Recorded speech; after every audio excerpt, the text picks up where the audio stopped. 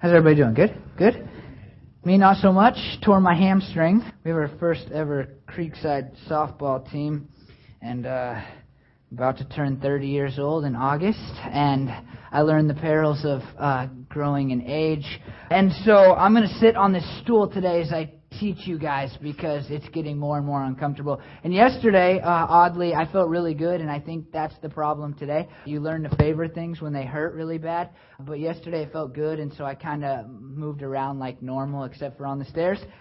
And today, it feels like there's a knife in the back of my leg at all times. So I'm going to sit here, and I'm going to talk to you about the body, because today we continue our study of church as, and we're looking at these 4 metaphors that the book of Ephesians gives about church. And I'm not faking an injury, I promise, but today happens to be church as body. And it's an interesting analogy because it's out of the 4, one that we most vividly understand.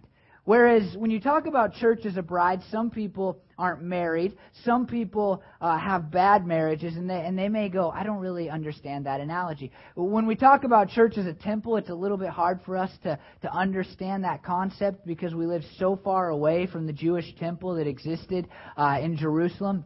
When you talk about church as a family, some people have dysfunctional families. And so it's kind of a hard thing to really wrap your mind if you've kind of seen a bad example about family. But each of us have bodies, and each of us can understand something very clear about the body. When one part doesn't work very well, it doesn't make for very much fun, and it makes it so that the rest of the body can't do the things that it's supposed to do. Right now, I have one muscle. I don't know how many are in the whole body, but I have one muscle that has a tear in it. And it's making the rest of my body, all of it, feel like something's wrong with it. My right leg is just wearing out on me because it's the only thing getting me up the stairs right now. My back is starting to feel out of line because this thing's always straight and I can't bend it in certain ways. And I'm just feeling kind of tired because I'm doing things differently. When the body has one part that doesn't work very well, then it really causes the rest of the body to struggle, right? And we notice whenever our bodies don't work very well. And so the analogy for church really is going to make sense as we look at it. Most of you who have been around our church know this, but 5.5 years ago, I was walking one day, and all of a sudden my right leg started to feel tingly. And I thought, that's weird. I remember going to church the next Sunday and talking to some of you about it, and you said, well, that's probably your sciatic nerve. Don't worry about it. Went to the doctor. The doctor said, it's not your sciatic nerve, but I don't know what it is, and if it doesn't go away, then come back and see me again in several weeks or whatever. So I went away, and my leg stopped tingling a week or so later, and so I thought, that's good. And then in March of 2008, I was in the shower washing my hair, and I felt like these 2 fingers were asleep. I thought, that's really strange. It kind of felt like my leg had 4 or 5 months earlier. I thought, well, that's kind of strange, but no big deal. You know, fingers go to sleep, and sometimes that happens. And a couple days later, that feeling spread to my whole entire body. I went to the doctor. The person there said, well, it looks like you might have multiple sclerosis. Long story short, I was diagnosed with it later. I don't think I really have it. That's a different story. Ask me about it later. But I remember that first day, coming back from the doctor, I went to Bridgeport, Paradise Bakery. It's called Bridge City Bakery now or something like that. And I'm sitting there and I'm researching MS because I had no idea what this would mean for the rest of my life. And it was there that I went gluten-free, sitting right in the bakery. And then I went over to Borders. And I'm talking to my dad on the phone. I can remember this quite vividly. And I'm looking at the books on MS. And I'm flipping through the pages. And it's talking about choices for mechanical wheelchairs and things like that. And I remember just this moment standing in Borders thinking, my body's not going to work the way I want it to for the rest of my life. And it's going to be absolutely horrible. And it was this moment of fear and this moment of kind of, what if, and I don't know what to expect, and I don't know if I can handle this, and what does this mean for everything that I had planned on and everything that I wanted to do? And in the church, I think that we need to see kind of the connection. Because I think what we see today, if you will, kind of the American church is just this wrongness, this tingling, this lack of ability that is really debilitating what we are supposed to be and what God intended us to be. The book of Ephesians, this metaphor for church as a body just comes out quite clear. We'll look at Ephesians 4, 1 through 16 today. But Ephesians 1, 22 and 23 says this, "And God placed all things under His feet and appointed Him," this is Jesus, "to be head over everything for the church, which is His body, the fullness of Him who fills everything in every way." Just notice two big major things there. First of all, you see the metaphor, right? The church is supposed to be the body of Jesus. Also notice that Jesus is the head of the church. That means He is the most important part. That means He is the person who is supposed to drive what the church does and who tells the church what to do and who's supposed to be leading the church, and they're supposed to be following whatever He wants. And then verse 23, really big, really important thing for us to understand is this, that the church is His body, which is supposed to be the fullness of Jesus who fills everything. The church is supposed to be Jesus' body, His fullness, everything that He represents on the world now that He resides in heaven at the right hand of the Father. This is a really, really, really big deal. I mean, people oftentimes are like, well, that Jesus guy seemed cool, but I don't really like what the church is about. That can't be true given this analogy if church is doing what they're supposed to be, if we are supposed to be doing, right? I mean, this says that we ought to be Jesus on this earth. That's something that sometimes we talk about, right? Like we're supposed to be His hands and feet. There's like a million different ministries that are called like hands and feet and things like that. But this passage is really saying that we, Christians who make up the church, are to be Jesus in this world. His body and His fullness. It's a big deal. Ephesians 3 and 6 says this, "This mystery is that through the gospel the Gentiles are heirs together with Israel, members together of one body, and sharers together in the promise in Jesus Christ." And we're going to look at Ephesians 4, 1 through 16, as I said, but I want you to listen to this setup verse, because it's not at the end of chapter 3 what you would expect as he launches back into this metaphor. He says this, it's a prayer, "For this reason I kneel before the Father," this is Paul speaking, "from whom every family in heaven and on earth derives its name. I pray that out of His glorious riches He may strengthen you with power through His Spirit in your inner being, so that Christ may dwell in your hearts through faith. And I pray that you, being rooted and established in love, may have power together with the Lord's holy people to grasp how wide and long and high and deep is the love of Christ, and to know that this love surpasses knowledge, that you may be filled to the measure of all the fullness of God. Now to Him who is able to do immeasurably more than all we ask or imagine, according to His power that is at work within us, to Him be glory in the church and in Jesus Christ throughout all generations, forever and ever. Amen." Now this is like a big prayer, right? I mean, that you would be everything that God wants you to be, and that you would totally know how great the love of Jesus is. And then at the beginning of chapter 4, there's a therefore. It doesn't show up in the NIV translation, but it's definitely there. And so what Paul about to say is wrapped up in all the spiritual blessings that we have in Jesus. It's wrapped up in his prayer for the greatness of God's love to be known in our lives. And it's this segue moment where he goes from, this is what you have in Jesus, this is the salvation that you have, this is the promise that you have to look forward to, and now let me tell you how you ought to live your lives in light of what I have just told you for the next 3 chapters. And here's what he says. "As a prisoner for the Lord, then I urge you to live a life worthy of the calling that you have received. Be completely humble and gentle. Be patient, bearing with one another in love. Make every effort to keep the unity of the Spirit through the bond of peace." Paul's a prisoner, literally, in the sense that he is sitting in a jail cell when he's writing this book, and metaphorically in that he has given his life to Jesus in a way that no matter what Jesus wants, he does it. Paul considers himself bound for the sake of Jesus, and that no matter what God calls him to do, he will be obedient to Jesus. He says that He urges them, that He is calling them and encouraging them and giving them the example to do what He is about to say next. And then He uses the word walk. Again, it doesn't show up in the NIV translation, but this is something that we talk about a lot, right? Haven't you said things like, in Christian circles, if you don't have Christian background, then maybe this makes no sense to you, but if you're a Christian, you've said things like, I just want to walk closer to Jesus. You're saying like, just a closer walk with Thee. People ask in Christian circles, how's your walk going, right? It's one of those like Christian secret codes, and everybody knows what Christians mean when they say that. How close are you to Jesus? Here, the NIV translates it rightly, how live a life. And so what Paul is talking about here answers that question, like, how do I have a closer walk? This kind of language that Christians use. How do I have a closer walk with God?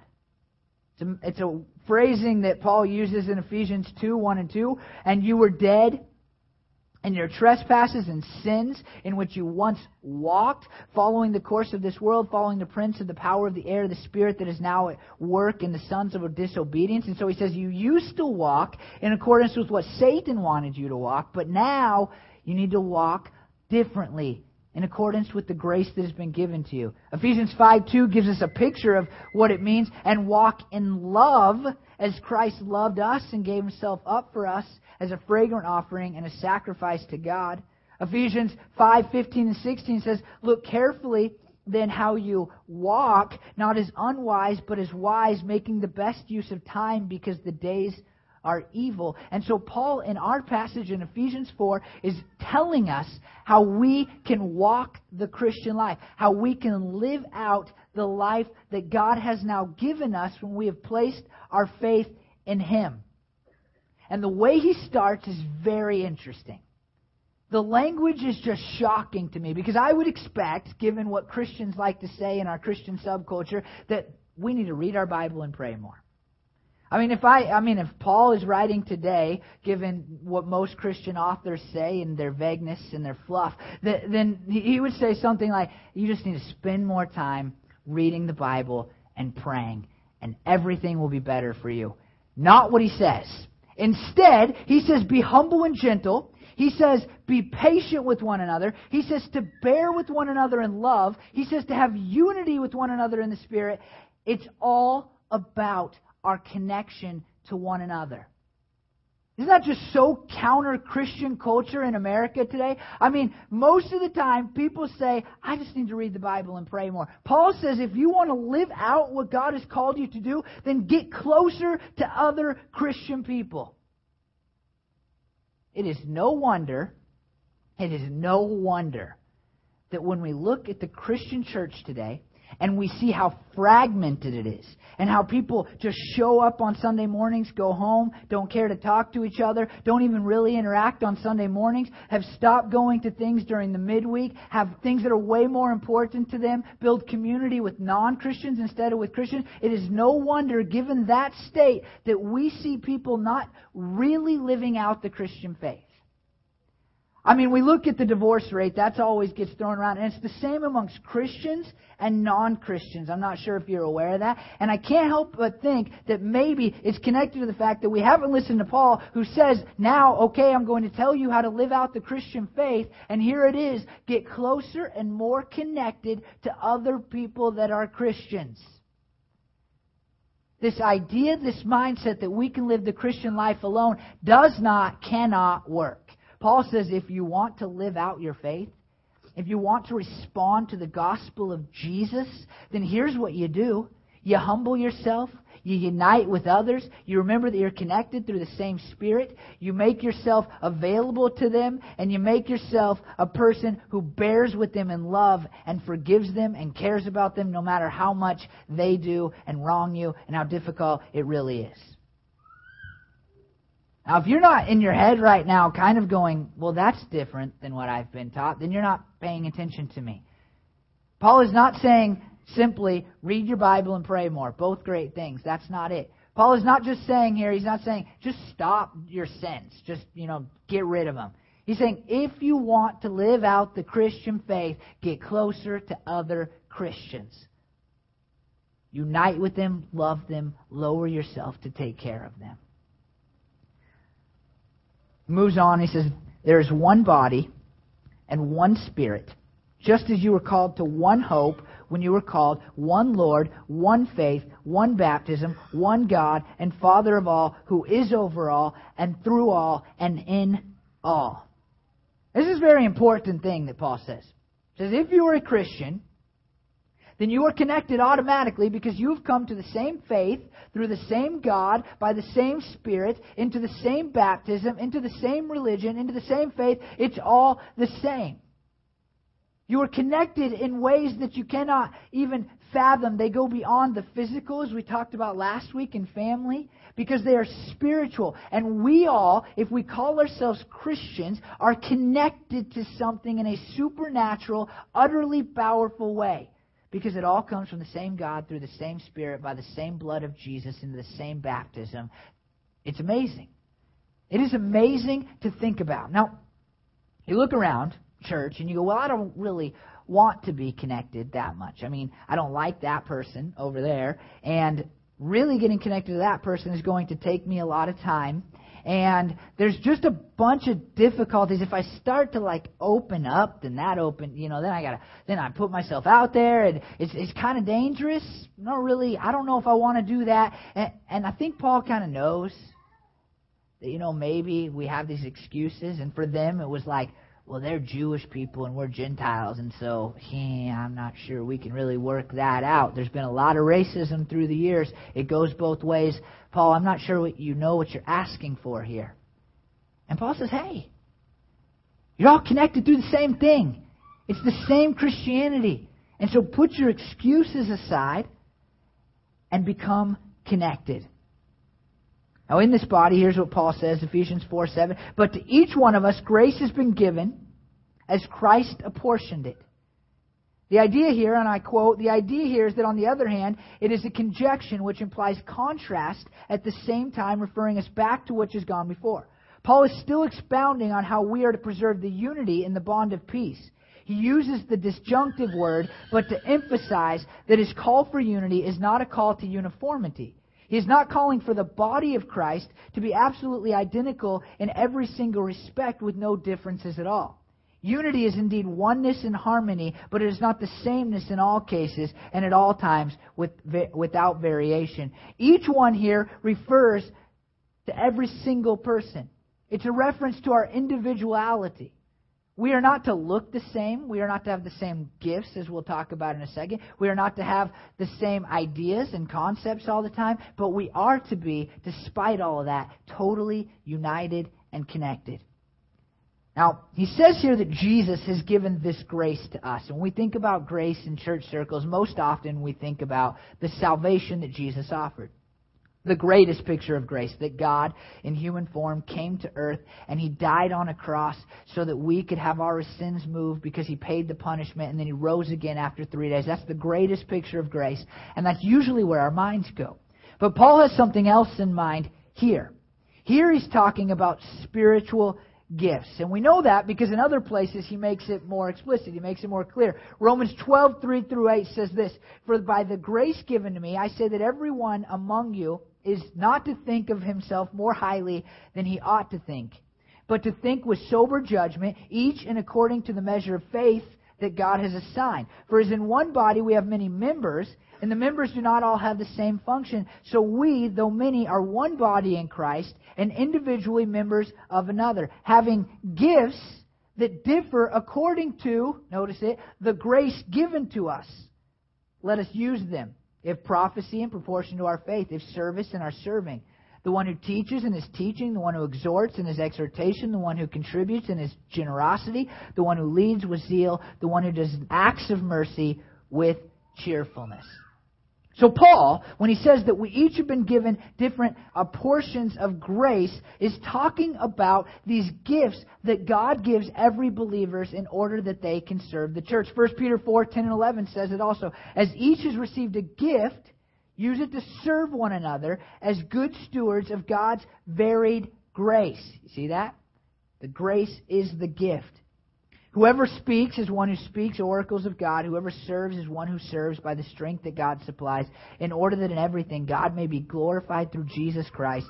To Him belong glory and dominion forever and ever. Amen. Paul looks at this group of Christians and he says, you all have different gifts by the grace of God. He has equipped each of you in different ways. In our church, we just offered our first Serve course, and in that course we talked about the uniqueness of people and how God has really designed them and created them in a certain way in order that they can serve within the body of Jesus. And here Paul is saying that part of what makes us unified is that we all need each other in order to be the body of Jesus. You see, nobody is Jesus. We can't point to a person and say, you want to know what Jesus looks like, go meet so-and-so. But God's plan is that through the diversity of gifts and the unity that those gifts have, as people are bonded through one God and one Spirit and one Savior, we collectively, the church, can be a picture of Jesus to the world as we each serve. God's plan is that when people say, I would just love to be able to talk to Jesus and meet Jesus and interact with Jesus and see what Jesus is like, then I can make a good decision about whether or not to follow Him, they should be able to look at the church, even the local church according to Paul, and be able to say, that is what Jesus is like. 1 Corinthians 12, 4 through 11. I'm going to read this last long passage I'm going to read, but it's just so important to what Paul is saying in the passage we're looking at, Ephesians 4, and really and the idea behind it. And here's what he says. Pay attention to these words. 1 Corinthians 12, 4 through 11. Now there are a variety of gifts, but the same Spirit. And there are varieties of service, but the same Lord. And there are varieties of activities, but it is the same God who empowers them all in everyone. To each is given the manifestation of the Spirit for the common good. For to one is given through the Spirit the utterance of wisdom, and to another the utterance of knowledge according to the same Spirit. To another faith by the same Spirit. To another gifts of healing by the one Spirit.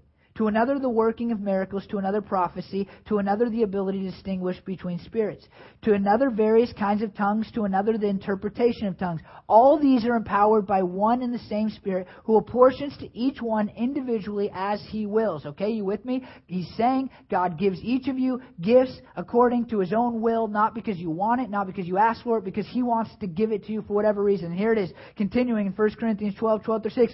For just as the body is one, and has many members, and all the members of the body, though many, are one body, so it is with Christ. Let me pause there. He says, just like the human body has many parts, so it is with the body of Christ, which is the church. For in one Spirit we are all baptized into one body, Jews or Greeks, slaves or free, and we're all made to drink of one Spirit. For the body does not consist of one member, one part, but of many. If the foot should say, because I am not a hand, I do not belong to the body, that would not make it any less a part of the body. And if the ear should say, because I am not an eye, I do not belong to the body, that would not make it any less a part of the body. If the whole body were an eye, where would the sense of hearing be? If the whole body were an ear, where would the sense of smell be? But as it is, God arranged the members in the body, each one of them as He chose. If all were a single member, where would the body be? As it is, there are many parts, yet one body. The eye cannot say to the hand, I have no need for you, nor again the head to the feet, I have no need of you. On the contrary, the parts of the body that seem to be weaker are indispensable, and on those parts of the body that we think less honorable, we bestow the greater honor, and our unpresentable parts are treated with greater modesty.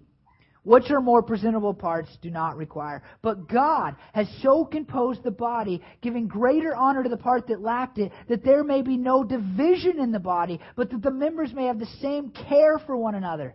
If one member suffers, all suffer together. If one member is honored, all rejoice together. Do you see what Paul is trying to get across? We are all, if we are part of the Christian religion and are true Christians, we are all part of one body. And just as we can say, hand, I don't need you, you're not that important, we cannot say that to any other person in the body of Christ.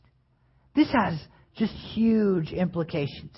I mean, it is just one of the most profound things that we could see in all of Scripture. It means that we must care, as Paul says, about every person in the church. We can't go, well, you're kind of weaker, we can shove you aside, or, you're not that important, and so we're going to care less if you leave or you give in to sin or whatever it might be, because it doesn't matter to us. We must care about every part. You see, just like I have one small muscle right now in my body that is hurt and not functioning properly, and it messes with every aspect of my body, that's true in the church. When one person is not as strong as they should be, then the church cannot be as strong as God wants it to be, and we cannot represent Jesus the way that He is intended. This idea of the body means that we must take care of every part. We must think of every part as indispensable. It means that you cannot think of yourself as unimportant to this church or the church. You must recognize that you have a role, and you must live out that role. You cannot sit around going, well, everybody else is going to take care of it and I'm not worried about it and it's no big deal because they got it and we're functioning pretty good, because we'll never represent Jesus the way that Jesus wants to be represented if you are not doing your part. The beginning of kind of the Reformation period in church history, there's this interesting transformation. And in the first really 1,400 years of church history, people had gotten away from this idea of every person being important within the church. And so what we see in about the 14th century is that the church really is run and done, and everything happens in the church by the leaders of the church, the bishops in the city, the priests, the pope. And so we see kind of this transformation that takes place in the history of church, and even to the point where at one period in church history, no longer are people in the congregation allowed to take the cup in communion because there was some superstitions about it and things like that, and they didn't allow the congregation to take it. And in about the 14th century, what we see are a certain group of people start to say, wait a minute, the church is a body, and the head of the church is Jesus, and every part of that body must be functioning and must be doing something, and we can't leave it up to these certain leaders to do it, but we all must take a role and do what God has called us to do. And out of that came this Reformation. We sit here as Protestants today, and the sad reality is that we have seen a return to just that, where we have a few paid leaders do everything in a church. But we also see that we cannot be the representation of Christ that He has called us to be if that is the way that we are functioning. We must again be reformed. In the American church, we must take seriously once again that there's not a few powerful, trained people in a congregation who do everything, but it is every Christian person that matters in the body of Christ. We cannot cut off our pinkies and say, wow, we're going to function normal without it. It just doesn't work. Paul moves on, Ephesians 4, 8 through 10, and says this. This is why it says, when He ascended on high, He took many captives and gave gifts to His people. What does He ascended mean? Except that He also descended to the lower earthly regions. He who descended is the very one who ascended higher than all the heavens in order to fulfill the whole universe. If you're like me, you're like, where did that come from? I mean, what is Paul talking about? Let me just read this quote to you. Most think it quotes Psalm 68:18 with 5 minor and 2 major changes. The 2 major variations are the change from the second to the third person, the change of the direction from having received gifts from men to the giving of the gifts to men. However, it is better to think that Paul was not quoting one particular verse of the psalm, but rather that he was summarizing all of Psalm 68, which has many similar words to those in Psalm 68:18. The essence of the psalm is that a military victor has the right to give gifts to those who are identified with him. Christ, having captivated sinful people by redeeming them, is victor and gives them as gifts to the church. You see that? So Paul has this kind of parenthetical statement here. He says, look, Jesus earned the right to give these gifts by dying, going lower than the earth, and rising again and sitting at the right hand of the Father. And I think in it, Paul reminds us of why it's important to represent Jesus to the earth. Because He is the one who gave His life in order that we, the church, can be His body. And then in Ephesians 4:11 through 13, he says, "So Christ himself gave the apostles, the prophets, the evangelists, the pastors, and the teachers to equip his people for works of service, so that the body of Christ may be built up until we all reach unity in the faith and the knowledge of the Son of God and become mature, attaining to the whole measure of the fullness of Christ." And so here's the picture Paul gives us. Paul looks at us and says, this is what I've done. I've set up the church with people with certain gifts so that they can train everybody else in order that they can use their gifts. He talks about apostles who are really starters of ministries, people that get things going. He talks about prophets who speak the will of God into people's lives and say, this is how God sees things. He talks about evangelists, those who are especially gifted at leading others to Christ. He talks about pastors who are there to lead and to guide and to encourage and edify Christian people. And he talks about teachers who are individuals that teach God's truth well. And he says these people are there in order to train the rest of the people, to edify the rest of the people, so that the body of Christ can be built up as they serve. And here's the things that Paul sees as really the building up of the church: unity in the faith, knowledge of the Son, and maturity. And here's what you need to recognize. If you are going to be a functional, healthy part of this body, the body of Jesus, then you need to be a person who is growing in your unity, knowledge, and maturity, and who is helping other people. That's really the key. By using your gifts, you are helping other people and the church as a whole grow in its unity in the faith, its knowledge of the Son, and its maturity. If you are not doing that, then you are a part of the body that is not functioning properly. You are a part of the body that is not accomplishing what God has intended for you. You are a part of the body that is causing the body not to be everything that it is supposed to be. Notice once again that Paul says that we will attain the whole measure of the fullness of Christ. If you are not doing your job, then this church and the church cannot be the representation of Jesus on the planet of earth that it is supposed to be. And here's what happens, Ephesians 4:14. He says, "Then we will no longer be infants, tossed back and forth by the waves and blown here and there by every wind of teaching and by the cunning and craftiness of people in their deceitful speaking. Instead, speaking the truth in love, we will grow to become in every respect the mature body of Him who is the head, that is Christ. From Him the whole body is joined and held together by every supporting ligament, grows and builds itself up in love as each part does its work." Two things that Paul says here that are so important. First of all, if the body is not functioning correctly, then we will be tossed around like waves in the sea. And that's kind of what we see in the American culture today, is it not? I mean, don't you see that in the American church today, if we are the body of Jesus, that we're just tossed around and we give in to the next newest thing and we buy whatever the world teaches us, and we are no longer the pillars of truth, as the book of Hebrews describes the church that we are supposed to be? Let me just give you a few things that the American church has really just given into and bought into, and maybe even you believe, despite the fact that it is found nowhere in Scripture. How about this one? God just wants me to be happy. Isn't that something you've heard before? People say that are Christians, like, well, God wouldn't want me to stay in this marriage because God just wants me to be happy. Well, you know, I know that talks about this sin in the Bible, but I mean, God wants me to be happy, so I have to do it. I mean, in no way does He want me to not be happy, and so I'm just going to give in to it. That's something you've heard and something that's really just kind of become part of even the Christian culture. But that's nowhere in Scripture.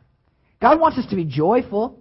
He wants us to have joy no matter what the circumstances are. But I'm sure as Paul was getting stones thrown at him, he wasn't thinking, oh man, God just wants me to be happy. That's why He brought me here.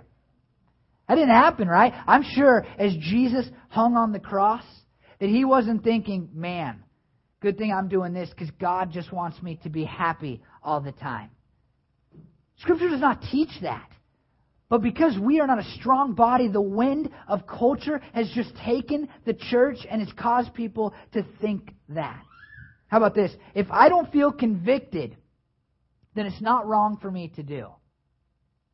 If I don't feel something inside of me when I do this thing, then that just means that necessarily it's not actually wrong for me to do. The Bible doesn't teach that. The Bible says that if it's in the Bible and it's wrong, then it's wrong to do. The Bible doesn't say that you have to feel any certain way. I've felt happy many times when I'm giving in to sin. Sometimes sin feels downright good. But in our culture, this lie has come into our churches because I believe the body of Christ here is not that strong because people aren't serving. And so people go, well, I just don't feel that guilty about it. There's no conviction inside of me, so God must not be upset about it. Not true, but we've given into it. How about this one? It's a totally different level and different thought, but I think this guy has actually figured out when the end of the world will be. Right? I mean, don't we think that? I mean, it was 3 times in about the last year where the world was ending. And hopefully you're not one of those people who gave in. And I did talk about it at church. But I mean, hopefully you're not a person. But there's tons. I mean, these guys get rich. That's why they do it. Right now, if I wanted to get rich, I would stop pastoring and I'd write a book telling you when the end of the world would be. And everybody buys them all the time. It makes no sense. I would talk about the Aztec calendar or something. And then you would all buy my book and I'd be rich. And so there's people that are giving into this. And I think it's only because the church is not in America a strong enough body that represents Jesus and causes it so that we are not tossed around by the wind and the waves of culture that says just give in to whatever you think.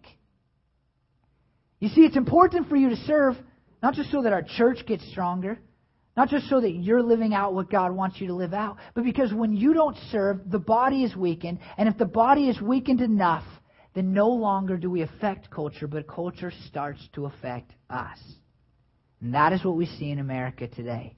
We want to win the culture war through politics, but I think what Paul is saying here, at least alluding to, is that we win the culture war by being the strongest body we can be, and that happens as every person uses their gift to serve Jesus, to serve the head. And we all grow in unity and faith and maturity, and we are the strong body that shows the world Jesus and makes an impact everywhere because that's what Jesus does.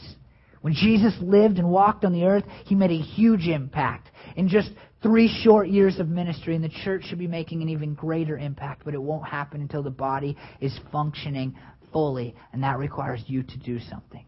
He says, instead of that, we will speak the truth in love. The word speak the truth actually speak's not even in there. The word actually means truthing in love, and I love that. I absolutely love the term truthing in love. It makes no sense in English. Truth is not supposed to be a verb, but apparently it can be a verb in Greek because it is.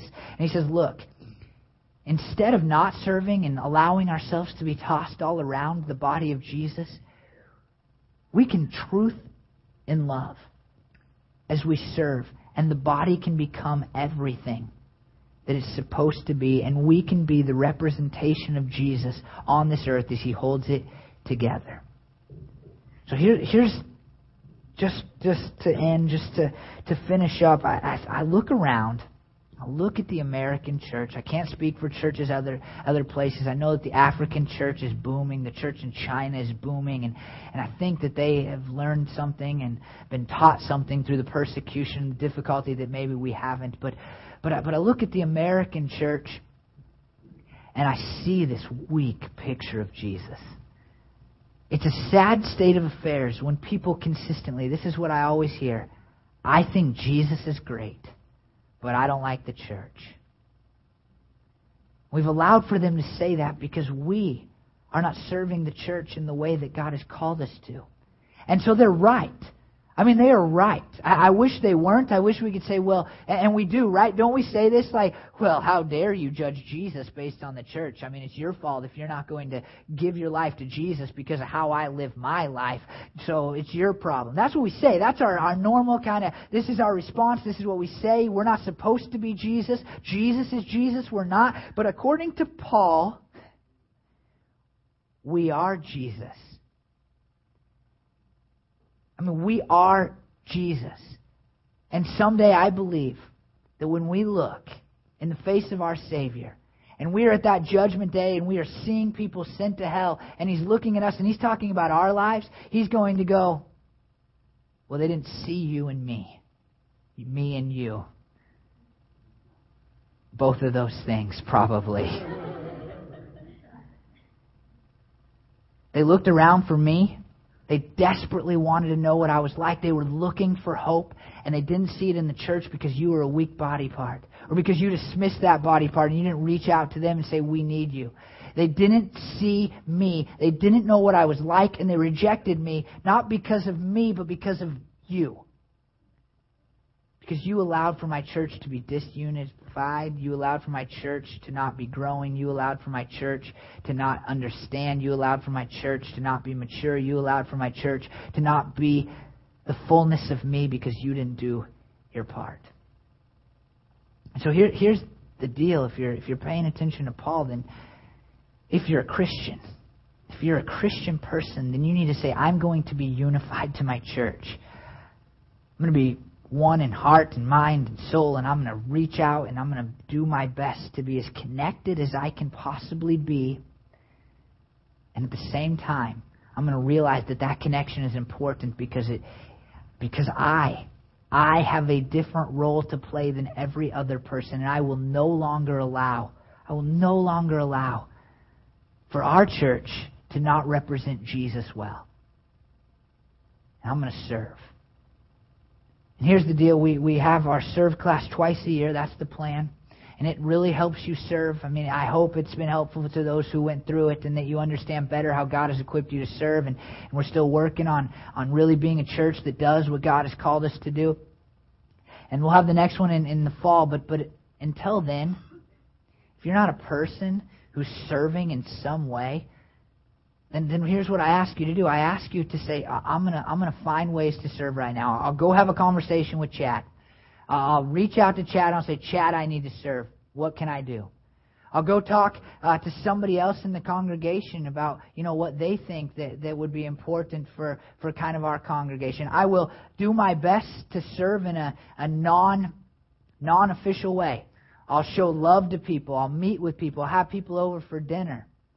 I will make sure that I'm giving money to our church because that's something commanded of me in the Bible in a way that I can serve. I'll give so that this church can continue to grow and be what God wants it to be.